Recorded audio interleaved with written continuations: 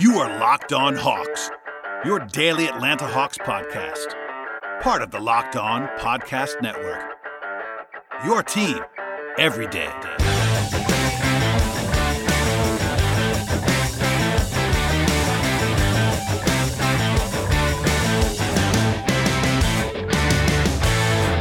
Hello, friends. Welcome to episode 692 of the Locked On Hawks podcast. I am your host, Brad Rowland, and I'm coming to you live from home for logistical purposes. My apologies on not being live on the scene as I record this, but it's about midnight Eastern time as I'm talking to you right now, and hopefully we'll be able to dive all the way in to what became a 123-115 loss by the Hawks at the hands of the Denver Nuggets. We'll spend most of the podcast on the game itself and all the twists and turns along the way. I do want to take a second to remind you to subscribe to the podcast. We had 3 episodes over the weekend, a double dose on a Friday night and then another one on a Saturday night. So plenty to discuss and catch up on that if you missed anything from that. And of course, looking forward, we'll always be here, etc., etc. So go ahead and do that for me. I really appreciate that. As for the game itself, the Hawks came into this spot as 7.5-point underdogs in this game, but also at basically full strength for the first time in a while here. Jabari Parker did miss the game for the Hawks, which is certainly a loss for Atlanta, offensively in particular, with the way that Jabari has played at times this season. But coming into the game, there was some concern that the Hawks could be without John Collins and Cam Reddish, but by midday, they were upgraded to probable, and everybody except for Jabari was available by the time the game actually started. The Hawks have won 2 out of 3, and Denver actually been struggling recently, losing 2 out of their last 3, so a pretty good matchup, all things considered, for Atlanta. And of course, they beat the Nuggets in Denver back in November behind a big night from Trae Young, and that was a game. That was, of course, the game that Kevin Huerter got injured in. That started sort of the spiral from there for the Hawks. But at any rate, the Hawks competed in this game. We'll go through the blow by blow as we talk about it here. But I do want to insert some audio here early on in the podcast. If you watch this game, you probably, as Hawks fans, if you're listening to this podcast, you were likely aware that the officiating was a controversial part of this contest.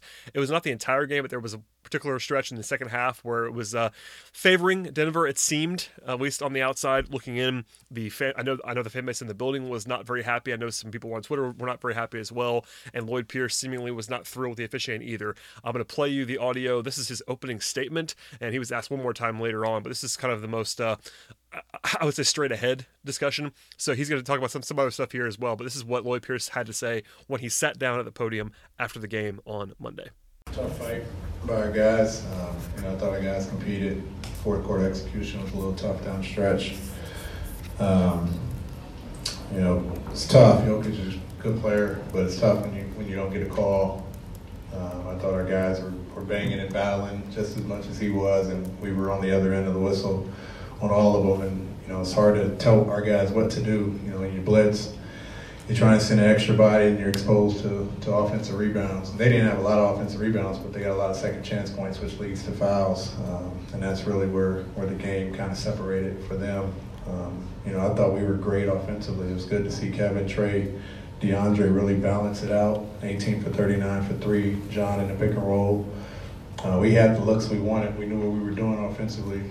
But just trying to get a stop down the stretch and trying to get a whistle down the stretch was hard for us tonight. And you guys know I don't say that much, but that was bothersome to really just try and figure out how to guard and be physical without being on the bad end of it every single time. And it was literally every single time. So you can sort of hear the frustration there from Lloyd Pierce. I will say Pierce, occasionally will reference a call or two in his post-game address, but that's, as he even acknowledged there, as candid as he ever is on officiating. He didn't say enough, in my opinion, to get fined or anything like that, which wouldn't have been out of the ordinary for a lot of head coaches here to be as frustrated as he was. And by the way, Pierce got a technical foul in the second half and was seemingly upset for a very long time in the third quarter. But, coming into the game, I guess coming out of the game now, that may not be the biggest takeaway from this game that I heard about in my mentions, and having watched the game was the controversial officiating, but the Hawks were seemingly bothered by it, and I wanted to at least set the stage a little bit and talk about that at the top of the podcast. So, to the game itself, early on in this contest, A lot of back and forth, I would say, the entire first half, really, of this game. A good sequence from the Hawks to open this game from Bruno Fernando with a nice layup and a nice block on Gary Harris, and the Hawks led the game 8-3 in the early going after back-to-back threes from DeAndre Hunter and Trae Young. But then on cue, an 11-2 run by Denver to take the lead. A lot of back and forth from there. There was an absolutely preposterous pass from Trae Young to Alex Len for a three-point play that made the rounds, and that was an awesome play by Trae. He had a couple of just ridiculous highlights in this game. That was the first one of several. But the other story early on in this game was that Nikola Jokic, by the way, who had a career high in this spot, and Jokic has been a star player for a while now. 47 points for Jokic. He had 18 in the first 10 minutes and was chewing up the Hawks and also creating foul trouble. Alex Len got 2 fouls in a hurry after not starting the game. They actually went to Bruno again as a starter in this spot, then brought Alex Len in. He got 2 fouls almost within a couple of minutes, and then they went to Damian Jones for depth. Also, in terms of the rotation, the Hawks were very liberal with who they played in the early going. They actually played 12 guys in the first 12 and a half minutes of this game. Alan Crabb was number 12 to open the second quarter, but the Hawks were not messing around, definitely playing a lot of different combinations and trying to see what worked in this game. Offensively, though, in the first quarter, it was a very, very positive start, and really the entire game, the offense was actually good. In this game, a 137 offensive rating. In the first 12 minutes, they made 6 threes. Trae Young had 11 points in the first quarter, and a lot of positives there, despite the defense kind of struggling in the early going. Then the Hawks got down in the second quarter and looked to be on a little bit of shaky ground for parts of that period. An 18-6 run by the Nuggets to open the second quarter. The Hawks scored 3 points in the first 5 minutes of the second quarter and just could not. I mean, it was both ends of the floor, but offensively, that was kind of the only time in the whole game when the Hawks just scuffled big time offensively, and it resulted in a big time deficit. But on cue, a nice response from the Hawks in that spot. A 13-4 run out of a timeout featuring threes by Kevin Huerter and DeAndre Hunter, and Alex Len three-point play, and then a big-time dunk by John Collins on Nikola Jokic to wrestle some of the momentum back in their favor. There was a late run by the Nuggets to go up by 8 at the halftime break, but again, the offense was pretty good in the first half. Defensively, the stops were just kind of few and far between. The Hawks did attempt 26 threes in the first half, which is a good thing in my opinion. I know that's not always the consensus viewpoint to attempt a lot of threes, but with the way the Hawks were getting looks in this game and their offense, I thought it was a very good sign that they were able to get up as many shots as they were from beyond the arc, and they made 11 of them in the first half. And also Alex Len was +4, and the Hawks were still down by 8 at the halftime break because he only played 11 minutes. And as we said before, and numerous times, he was the best option in this game. We'll come back to that at a later date. And what I should say a later part of this podcast.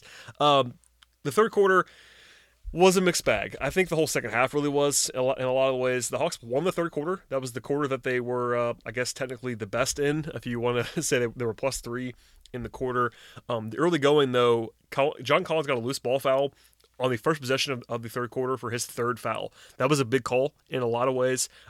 They actually pretty quickly after that pulled Bruno Fernando out after he had a very rough stint to open the third quarter, a pretty shaky one from Bruno. They went small briefly because Lim was still in foul trouble, and they wanted to steal some minutes, I think, but they went with John Collins at the 5 and Vince Carter at the 4. And with Collins already having 3 fouls, that was pretty bold. I didn't love that at the time. I tweeted about it, so this is not revisionist. I did not love that decision by Pierce to go with Collins at center against Jokic in a matchup where he has to guard Jokic in that spot with 3 fouls, and you can't afford to be without him. And then almost immediately he got his 4th foul. Now, I will say, and this has to be said, it was a terrible call. An absolutely terrible call, and Pierce immediately challenged it because it was such a bad call. On the replay, I'm not sure how it wasn't even overturned. Pierce lost the challenge. That call was terrible, and it kind of swung the game in a lot of ways. Collins wasn't his absolute best in this spot, but obviously the Hawks need him on the court as much as possible. And suddenly, that swing, the Hawks have their second best player have 4 fouls, and they already had a lot of foul trouble up and down the roster, so that was big. They had to take Collins out at that point in time and then go to Alex Len and Vince Carter, which isn't the greatest alignment early on in the third quarter against a very, very good basketball team. So that ended up being a big one. But the Hawks did respond shortly after that. It was a pretty ugly offensive sequence for both teams early in the third quarter, aside from the foul stuff. There were 12 combined points in about the first 4.5 minutes, almost 5 minutes of the third quarter. It was pretty brutal to watch. But Kevin Huerter got hot after that. He hit 3 consecutive threes to cut the lead from 9 down to 2. There was a 9-2 personal run by Kevin with those 3 threes. He had 5 threes at that point in time. That was a huge stretch by him. Young actually had to sit a little bit earlier after he got his 3rd foul, and the Hawks were able to hold up without him during that stretch for the most part. They still, needed him to come back quickly. And by the way, Alex Len got his 4th foul quickly in the 3rd quarter as well after cracking Jamal Murray on a screen. Then that forced Pierce to have to go Damian Jones for the 2nd time, which didn't go particularly well either. So a lot of foul trouble stuff, and that kind of leans into the above comments on the officiating. All that stuff. We'll come back to that one more time later, I'm sure. But in general, the officiating was kind of a mess. And Pierce, as I said before, earned the technical foul. I think he was pretty much chewing out the official for most of the 3rd quarter, starting with the Collins play that was a terrible call and kind of going all the way through. So I think he did earn the tee. The Hawks did survive largely on the strength of a strong finish to the quarter. But Jokic had 40 through 3 quarters, and that is. Yeah, that's bad enough. Obviously, he was really good in this game on his own, but that was a problem, obviously. To the 4th quarter, the Hawks go small early on with John Collins at the 5 with 4 fouls, which was an interesting decision. I was okay with it, and they actually played that way at the end of the game as well. People were criticizing that. I'm not really sure why, because, there was some criticism of Len, which we'll come back to, but the Hawks couldn't play a center was I guess a sentiment that I was hearing. If the Hawks are losing late in the game and they can go to Collins at center, they're going to do that. And the Hawks were losing the entire way. Now, defensively, they couldn't get stops down the stretch, which definitely matters. But if you're ever going to go small on offense first, it's when you're losing, and the Hawks were losing. So I was totally okay with them going small at the end of the game, even if it didn't exactly work. So I would say the biggest single moment of the game maybe might have been when the Hawks had scored 5 straight points and they had the ball with a chance to take the lead. They were down 1 at that point in time, about 8 minutes to go or so, something like that. Then Collins gets stripped on a dunk attempt from behind, which was an interesting play. I think if he dunks it with 2 hands, he probably gets fouled and 1. But he tried to do a sort of a one-hand power finish. It got stripped out of his hands. No big deal there. But then the Hawks inbound the ball. Collins attempts a 3 and misses it on the right side. And on the next play, the Nuggets score on a buzzer-beating backdoor cut to beat the shot clock buzzer, to go back up by 3. Then the Hawks don't score again, and the Nuggets hit a 3 to go up by 6, and then there's a timeout with 7 minutes to go. So a pretty big swing in that spot. Again, there were more high-profile plays later on when the Hawks just couldn't get stops, but that stretch was kind of a brutal one where the Hawks did have the ball in their hands in the 4th quarter with a chance to take the lead, and they did not do that. And from that point forward, they never led. They had to give Trae Young a rest for about 90 seconds, and they did not go to Goodwin, which I thought was interesting. The Hawks went without a point guard in that time. It didn't go very well without Trae on the court briefly during that time, but they got Trae back in the game without too much damage done. And of course, people were talking about why Young came out of the game, and it's like, guys, he can't play 14 minutes straight, so he has to come out at some point. It was probably pretty well timed, all things considered. And then momentarily after that, he hit a deep 3 after the Hawks got 3 stops in a row. I had just been talking about this on Twitter during the game. At this point in time, the Hawks just could not get stops, and then right on cue, they got 3 in a row. And then Trae hits the 3, they're down by 2 with 4:24 to go. But from there, the Nuggets scored on 7 consecutive trips. Now, that's the biggest high-profile moment of the game, probably in the way that I discussed it, and what a lot of people did. They just could not get stops at the end of the game. 7 in a row isn't like completely flukish. It does happen during some games, but in that spot, to not get a stop in 7 straight trips is the reason. If you want to pick one reason why the Hawks didn't win this game, that was probably it. Inability to get stops at the end of the contest. Young turned it over, and then Murray got a layup to go up by 6. Then Herter did hit a 3, his 6th of the game, and tying a career high to get back within 3. In the latter, last 3.5 minutes or so, the Hawks were down 3. But from there, Jokic scores, Collins misses a 3, and then Murray scores again to go up by 7 with 2:30 to go. At that point, it's definitely teetering. Then Herter misses a floater, and then despite actually a really nice block by John Collins that's going to be forgotten because the ball kind of carried him right back to where it came from, and that allowed the Nuggets to score again. And then suddenly, with 2 minutes to go, the Hawks are down 9. And it's probably over at that point in time. Trae to get to the line, making both. But then Jokic had another tough fadeaway after that. Collins scored, and then one more time, last time, and the 7th straight time. Murray gets an easy bucket at the rim to go up by 9 points with about 110, 120 to go. And then Trae misses, and that's kind of the end of the game. So the Hawks lose this game by 8 points. And again, it wasn't all the 4th quarter defense, but big picture-wise, they just couldn't get stops in this game. I know at times I thought the defense was actually pretty acceptable. And Jokic made a lot of, especially in the first half, I thought Jokic made a lot of tough shots, and you kind of have to let him shoot jumpers, and Jokic has not been great this season. This is by far the best game that he's had this whole year against anyone, but between Jokic and Will Barton, they made a lot of contested shots that the Hawks were probably okay with. Lloyd Pierce seemed to be fine with the defensive effort in this game. He seemed to be fine with the execution in this game. It was just the combination of Jokic being really, really good, not getting a lot of calls, being in foul trouble, and then the end of the game they just couldn't get stopped. So that all that stuff kind of feeds on itself. But in the end, the Hawks go down by an 8-point margin.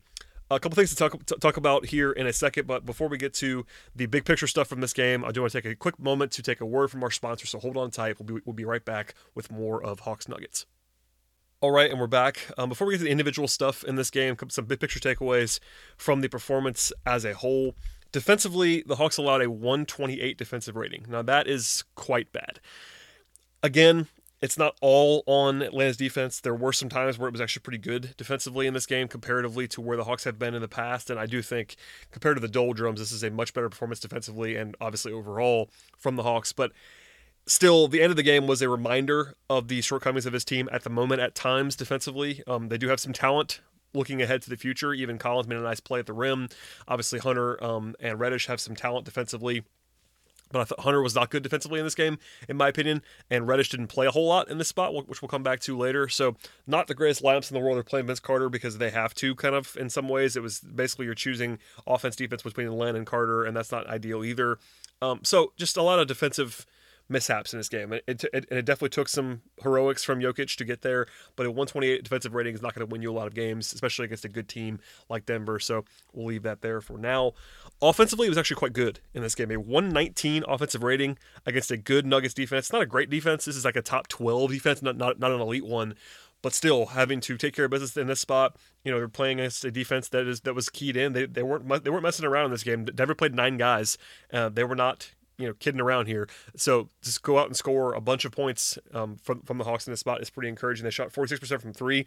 That was very good. The volume did drop in the second half. I wish it hadn't, but still a pretty efficient day from 3-point range. They made 84% of the free throws in this game. Only 10 turnovers for the Hawks. That's a very good number as well. So a lot of positive offensive takeaways in this spot, and you can't really argue too much with the way they played offensively. Other numbers to keep in mind here, though, the Hawks had a bad job keeping... that's actually not true. I almost said a bad job on the defensive glass. That's not true at all. The Hawks did a good job on the defensive glass in terms of actual volume. They rebounded 81% of their misses defensively. That is very, very good and better than they usually ever do on the defensive glass. The Nuggets only had 7 offensive rebounds in this game. So that alone is a good thing. Now, from there, though, when the Nuggets did get the extra possessions, they capitalized in a huge way. They had 20 second chance points in this game. Now, that is just a massive, probably a fluke in some respects, but still, according to the NBA.com data, 20-second chance points is really brutal. And also, the Nuggets outscored the Hawks 58-34 in the paint. Part of that is the Hawks took a lot more threes, which takes away that, but the Hawks just could not get stops around the rim against Jokic and company. So all that to say, some frustrating stuff, I'm sure, if you're a Hawks fan in this game, but still a lot of positives as well if you choose to find them, even if it was kind of a frustrating performance on the whole in terms of the crunch time stuff and the officiating, et cetera, et cetera. To the individual portion of the podcast, we'll go on the bench first, and the Hawks played 12 guys. That's a lot. The 13th guy was Paul Watson, who the Hawks signed in this game. Lloyd Pierce, actually, before this game, the Hawks, I guess, agreed to that deal a couple days ago and then officially announced it before the game started. But Pierce, when asked about Watson before the game, was pretty candid, said he didn't know a whole lot about him other than he can really shoot it, which we kind of already knew and talking about that on the podcast and other things. But he did not play. He was the only guy who was active that did not play. The inactives in this game for the Hawks were obviously Parker, who was injured, Evan Turner, Chandler Parsons, and then Charlie Brown, who was called up today, but was not active because the Hawks only had 13 guys that could be available, and they decided to go with Watson instead. But other than that, everybody else played, but there were 4 guys that did not play a whole lot in this game. Damian Jones, 6 minutes, did get to the free throw line 4 times, made all 4, but defensively it was kind of a mess for Damian. I think, I still believe this fully, if there was not foul trouble stuff for Alex Len, Bruno Fernando, and John Collins, I think Damian was not going to play in this game. That's my guess. I could be wrong, but he didn't play a whole lot there, and it was pretty much all foul-driven, in my opinion. Brandon Goodwin, only 7 minutes. He did not play at all late in this spot. They went to again, they went away from point guard when they gave Trey his rest. I thought Brandon was okay, but they were -10 in his stretch, which could have probably contributed to the decision not to play him more. Alan Crabb was quiet in this spot. He was actually -14 in 9 minutes. That's kind of obviously pretty bad. He made his only shot, but defensively, Crabb can be exposed, and I think he was at times in this game. And DeAndre Bembry, 10 minutes off the bench. It was not good Bembry. There's usually good Bembry and bad Bembry at times in his career, and this is not a great game for DeAndre. He wasn't absolutely terrible, but certainly not a great game by his standards. The three guys who did play real minutes off the bench were Vince Carter at 18. Vince missed all 4 of his 3. It's just so tough to play Vince if he's not going to make shots. I do understand. People were asking this after the game, and I understand the question why the Hawks go to Vince so much in crunch time. Number one is they trust him, which you could argue with that, but I think it's very clear that Pierce just trusts Vince to execute. Now, whether that's going to be great all the time is a different question, but when you're trying to run different schemes, that's something that they definitely want to rely on. I think, when Jabari's healthy, it could have been Jabari, but Vince is an option for them, and they clearly trusted him a little bit more than some others in this spot. And I think also his physicality defensively. I know he's not a great defender, but they do trust him to be just sort of that old man strong stuff when you're asking him to kind of maybe guard bigger guys like Paul Millsap or even Jokic at times in this game.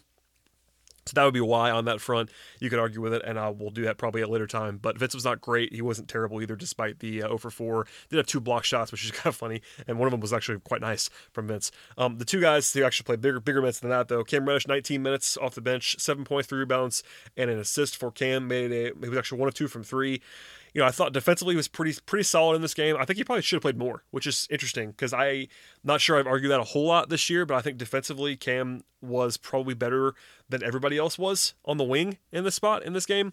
And offensively, he didn't kill them. Obviously, he wasn't terribly robust offensively, but I thought he was actually okay, and I could have used some more of Reddish given the way that he was playing. And then Alex Len played 21 minutes off the bench, 10 points, only 1 rebound, which is going to get circled, I know, a lot, but people focused on that after the game. I'm not really sure why, because he's been a pretty good rebounder this year overall, but had an assist and a steal, 5 fouls, which cut the minutes down. He was +4. Again, +4 in the 21 minutes with Alex Len and -12 without him. That kind of speaks to the impact that Alex Len makes. He was not fantastic in this game by any means. He was 2 of 7 from the floor. He missed 4 free throws. It was not a great Alex Len game, but as I said on Twitter before I started recording this podcast, if you thought that the defensive problem was Alex Len, you were mistaken. I understand that if you look at if you just want to make center versus center the matchup and talk about what Jokic did, I understand that, but A, lot of that was not against Alex Len, and B, the way the Hawks were executing, Len was asked to do a ridiculous amount of rim protection in this game, and some of that's by design, and again, Len was not fantastic, but I would implore you to watch the game again and watch it closer on the defensive end if you thought that Len was the problem, because he absolutely was not defensively the issue in this game. Again, not his best work, but it's, once again, leaps and bounds better than Bruno Fernando, leaps and bounds better than Damian Jones. And I tweeted this before the game even started, but I think Alex Len is now firmly established again as a high-end backup, potentially a low-end starter. Is he a starter on a championship team? No, he's not. But Alex Len is a rotation player on most teams in the league, if not all the teams in the league. He is very, very solid. He's not a great player, but he's not the guy you have to worry about, I promise you. To the starting lineup, we'll leave it there for now. Bruno Fernando, 10 minutes. Foul stuff for Bruno. Also, again, the third quarter stint was just disastrous. Honestly, he was really bad. The first quarter stint was actually a little bit better than he's been recently. He was taking some blows from Jokic, but you could definitely tell he was overmatched in a way that, as much as Len struggled, he was not as overmatched as Fernando was around the rim, and just Bruno's execution at times is just sort of head-scratching. He's a rookie. It'll get better. Elsewhere, DeAndre Hunter, I thought his offensive numbers make him look better than he actually was in this game. He had 16 points. He made a bunch of shots. He made 4 threes, which you can't teach. You have to have that. And it's good to see him letting it fly. He actually attempted 8 shots from 3. That's a good sign for DeAndre, and I'm still very pro DeAndre Hunter. I thought defensively he was not good in this game. He's not been terribly physical recently. I kind of positively jinxed him because I tweeted, I think around the halftime break, that he was not very good lately, which I still believe. But after that, I think he scored 9 points in the next 6 minutes, something like that, which is always kind of funny when I do that to either reverse jinx or negatively jinx somebody. But I didn't think that DeAndre was great. I know the numbers look okay, 16 points, 3 rebounds, 3 assists, and a steal. But defensively, it was a little bit shaky. He's got to be better on that end of the floor. And at the moment, it's kind of funny, but Reddish is better defensively than Hunter. And that is something that I did not anticipate happening early on, even as someone who was very, very, very pro Reddish defense coming in after the draft. I think right now, just 1-versus-1, Reddish is a better defender, which is kind of surprising to say out loud, but I think that's where we are at this particular moment. Even if Hunter is more physically gifted in terms of strength and maybe being more versatile against bigger guys, Reddish against smaller guys is better. And yeah, we'll talk about that later, but I thought it was an interesting takeaway that I had from this game. Last three guys who are sort of the headliners here, and Lloyd Pierce made it a point to talk about the fact that they're now about 85 minutes, at least that's what he said out loud. I haven't checked that number back, all season long with Young, Herter, and Collins.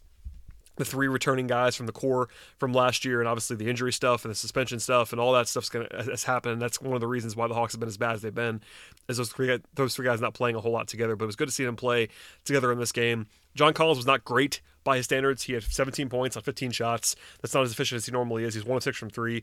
But 5 rebounds, 3 assists, had 2 block shots. In fact, defensively, he did a pretty decent job. Jokic is a bad matchup for Collins in particular. If you're playing Collins at the center spot, it's not going to work against Jokic for the most part defensively. But I thought he was okay in this game, even if the numbers weren't fantastic. In the backcourt, Kevin Herter and Trae Young both were very good offensively. Herter had 22 points and 8 rebounds to lead the team, which is noteworthy from Herter. He's not always so physical, but he was pretty good in this game and shot the ball very, very well. 8 of 12 from the floor, 6 of 8 from 3 to tie a career high from Kevin, and he got some praise from Lloyd Pierce after the game. I think he's been playing quite well recently. Overall, I mean, Herter, after some well-documented struggles, and they were struggles, I think he was not playing terribly well for a large portion of time. But in recent days, like, Herter's production is just way up, and it's kind of undeniable. The last 4 games, 22 on Monday, he had 26 on Saturday, 17 on Friday, and then 19 against Orlando. Before that, he had 19 against Cleveland. So, now, after some rough times, I believe he's scored, double digits in 6 out of the last 7 games and 17 or more in 5 of the last 7 games. So he's coming on in a big way. Good to see that from Kevin Herter, and we'll come back to that at a later date. Trae Young, as usual, was very, very good offensively in this game. 29 points, 12 assists, 4 rebounds. He was 8 of 12 from the floor, 4 of 5 from 3, 9 of 9 from the free throw line. So incredibly efficient. And it's rare to see Trae only attempt 12 shots. Obviously, some of that's free throws as well. But he had 7 turnovers. That's the one downside. And I thought a couple of times in the fourth quarter, he had some really costly and bad turnovers, which is okay. I mean, it's going to happen every once in a while. It hurt the team's chances to win this game. But without his offensive prowess, they don't have a chance to win this game anyway. Defensively, it was a mixed bag, to be sure. There were some really bad moments. It wasn't his worst. It wasn't his best by any means. Probably a little bit below average, I would say, by Trae's defense. But, if you want to put out a positive, Jamal Murray wasn't the one that was cooking the Hawks in this game. It was more about Jokic and Barton, which were not really Trae's responsibility. So, alas, I will say Monty Morris gave him some fits at times, and Monty is not the most physical athlete in the world, but he was crafty and kind of separating, and Trae's defense can kind of look bad at times. But offensively, again, he was fantastic, and the Hawks needed it in a big way. So, I've said a lot about this game. One more time to sort of wrap it all up here. The officiating was bad. I think the Hawks have some gripes there, rightfully, and the way that the game was officiated put them in a bad spot, foul trouble-wise, and also just handling Jokic-wise. Still, though, defensively, it was not good, especially when it counted. I mean, I think there's some coincidence involved with 7 straight times of the Nuggets scoring, but I can't get over that stat, just the fact that they did not get a stop for 7 straight trips. You're just going to lose if that happens, and it happened in this game. Still, positives offensively, positives with the way the individual guys played, and a competitive effort against a good team at home, and nothing wrong with that effort overall. And I think the Hawks are certainly playing better basketball now than they have really any point since the first couple of weeks of the season. So that's good to see in a lot of ways. So after this, the Hawks have a day off on Tuesday. They'll probably practice, I would imagine, or at least have a shoot-around of some sort of light practice, and then a Wednesday game against the Houston Rockets at home. If you remember that game from Houston earlier in the season, it was an absolute bloodbath, I should say, where the Hawks were down by 50-plus in the third quarter. That was the most lopsided result of the whole season to this point in time in terms of just the actual snowball rolling down the hill. It was explainable, and that it was a back-to-back in some ways, but the Hawks will be hopefully up for that game, so they're not as embarrassing as they were the last time that they played the Rockets. And apparently, according to some of the reporting, Russell Westbrook's not going to play in that game. So the Rockets will be a little bit shorthanded in that spot. We'll see how all that stuff comes out with betting line, et cetera, et cetera. But the Hawks seem to be fairly healthy coming out of this game, aside from Jabari Parker, and we'll see how they look on Wednesday. If nothing happens between now and then, I'm going to save my next episode for after the game on Wednesday. And a programming note, I'm actually going to be traveling this upcoming weekend, so I'm probably going to have to combine the recap podcast into one from the game on Friday and the game on Sunday. My apologies for that. I don't love doing that, but occasionally I have to do it. So hopefully you guys will forgive me, and I'm going to try to give you another show after the game on Wednesday, between the game on Wednesday and the trip starting for me on Friday. I will hopefully record another podcast on Thursday, but we'll get to that later. Please subscribe to the podcast. Please tell a friend or 2 or 3 about the show. Leave 5-star feedback as well if you enjoy the program. That's huge to get us noticed by other people. I really appreciate that as well. And if nothing else, I will see everybody right here in this space again after the game on Wednesday.